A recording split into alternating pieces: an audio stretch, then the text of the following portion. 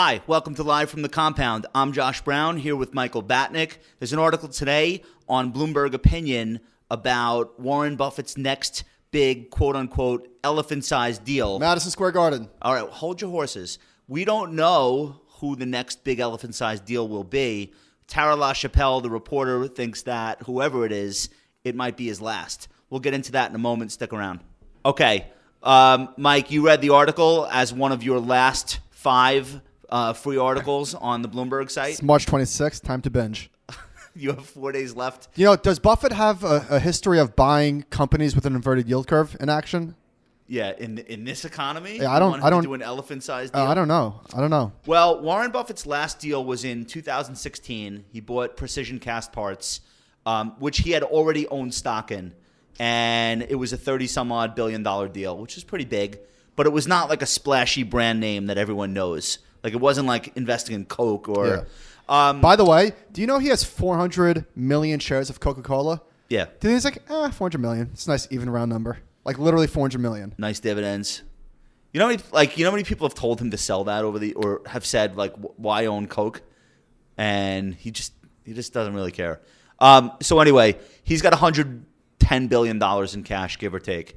And now the new rumors are saying that because he's the largest shareholder in the top 4 airlines, I think that's the number, or the second largest shareholder, that he'll probably just buy one. Well, would you ever have assumed Buffett would buy an airline in a million years? Well, he owns Delta, 9.6% of Delta, 8.7% of Southwest. He owns a shit ton of banks. He owns them all. Yeah, he owns United Continental. He owns American Airlines. Maybe he'll take down all of CoinDesk. I don't know if he could afford that. He said his biggest position. This is wild. Apple. Well, of course it is. What do you mean? Of course it is. Of course, his biggest position. Why do you say of course? Because everyone knows how much Apple he's been buying. You don't think that's like just amazing?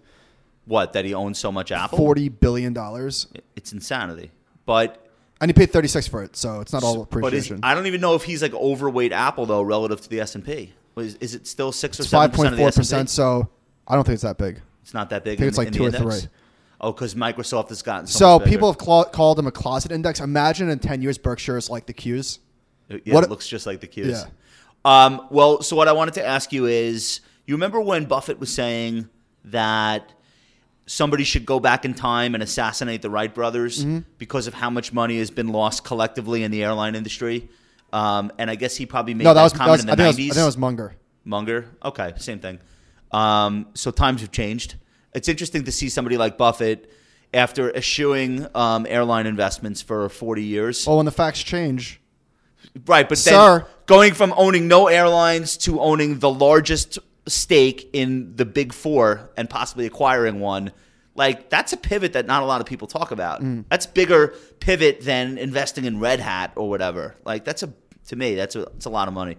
Do you think that, let's say the last deal he does, so Tara LaChapelle is the reporter, and she's saying he probably doesn't want to leave his successor with $100 billion to have to worry about, because it's like, why? I don't know if I buy that. That's her argument is he's going to pull the trigger so that the conundrum of that much cash isn't something that the company has to face in his absence. Is that a good reason to do an acquisition? I don't know if I like that. Come on. Isn't it easier to have too much cash than not enough, or a bad merger?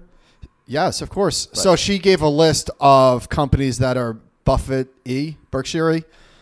What, Home Depot? 3M, Boeing, Caterpillar, Cummins, Deere, Delta, Emerson Electric. These all, Home Depot. So he had a stake in Deere, and I think he sold it. But I would have thought that would be a no-brainer. It's just like the huge American agricultural brand that sells all over the world. Not a ton of competitors. That it seems like it has a moat. I feel like we're killing him a little. He's only 88. Give him another decade. I think if he does do a big deal, it's not like he does one every year. So, he's spoken up. He's said a few things that he's having trouble finding value. Yeah. But then he's also like, did he say in the latest letter that he's sort of close to an elephant? Did he tease it? I don't remember. What he said that I thought was he came close, right? Maybe, but the most interesting thing I remember him saying this spring is that the public market valuations are better than the private ones. And he's done some private deals. He bought Flying J or whatever that's called, the truck stops. Oh. And he bought Flying one J. of the biggest used car dealership chains in the country. Those are private deals, but he's saying the valuations on private are terrible, and in public markets there are like big deals worth doing. Is he just talking his book because he has to do big deals, or do you think there's maybe something to that? I don't know. All right. Well, listen, let us know what you think Warren Buffett's next big elephant-sized deal is. We'll link to the article in the show notes. Use it as one of your 10 free articles this month. Let us know what you think. Leave us your feedback. We love your subscriptions. Go ahead and smash that like button for us as well, and we will talk to you soon.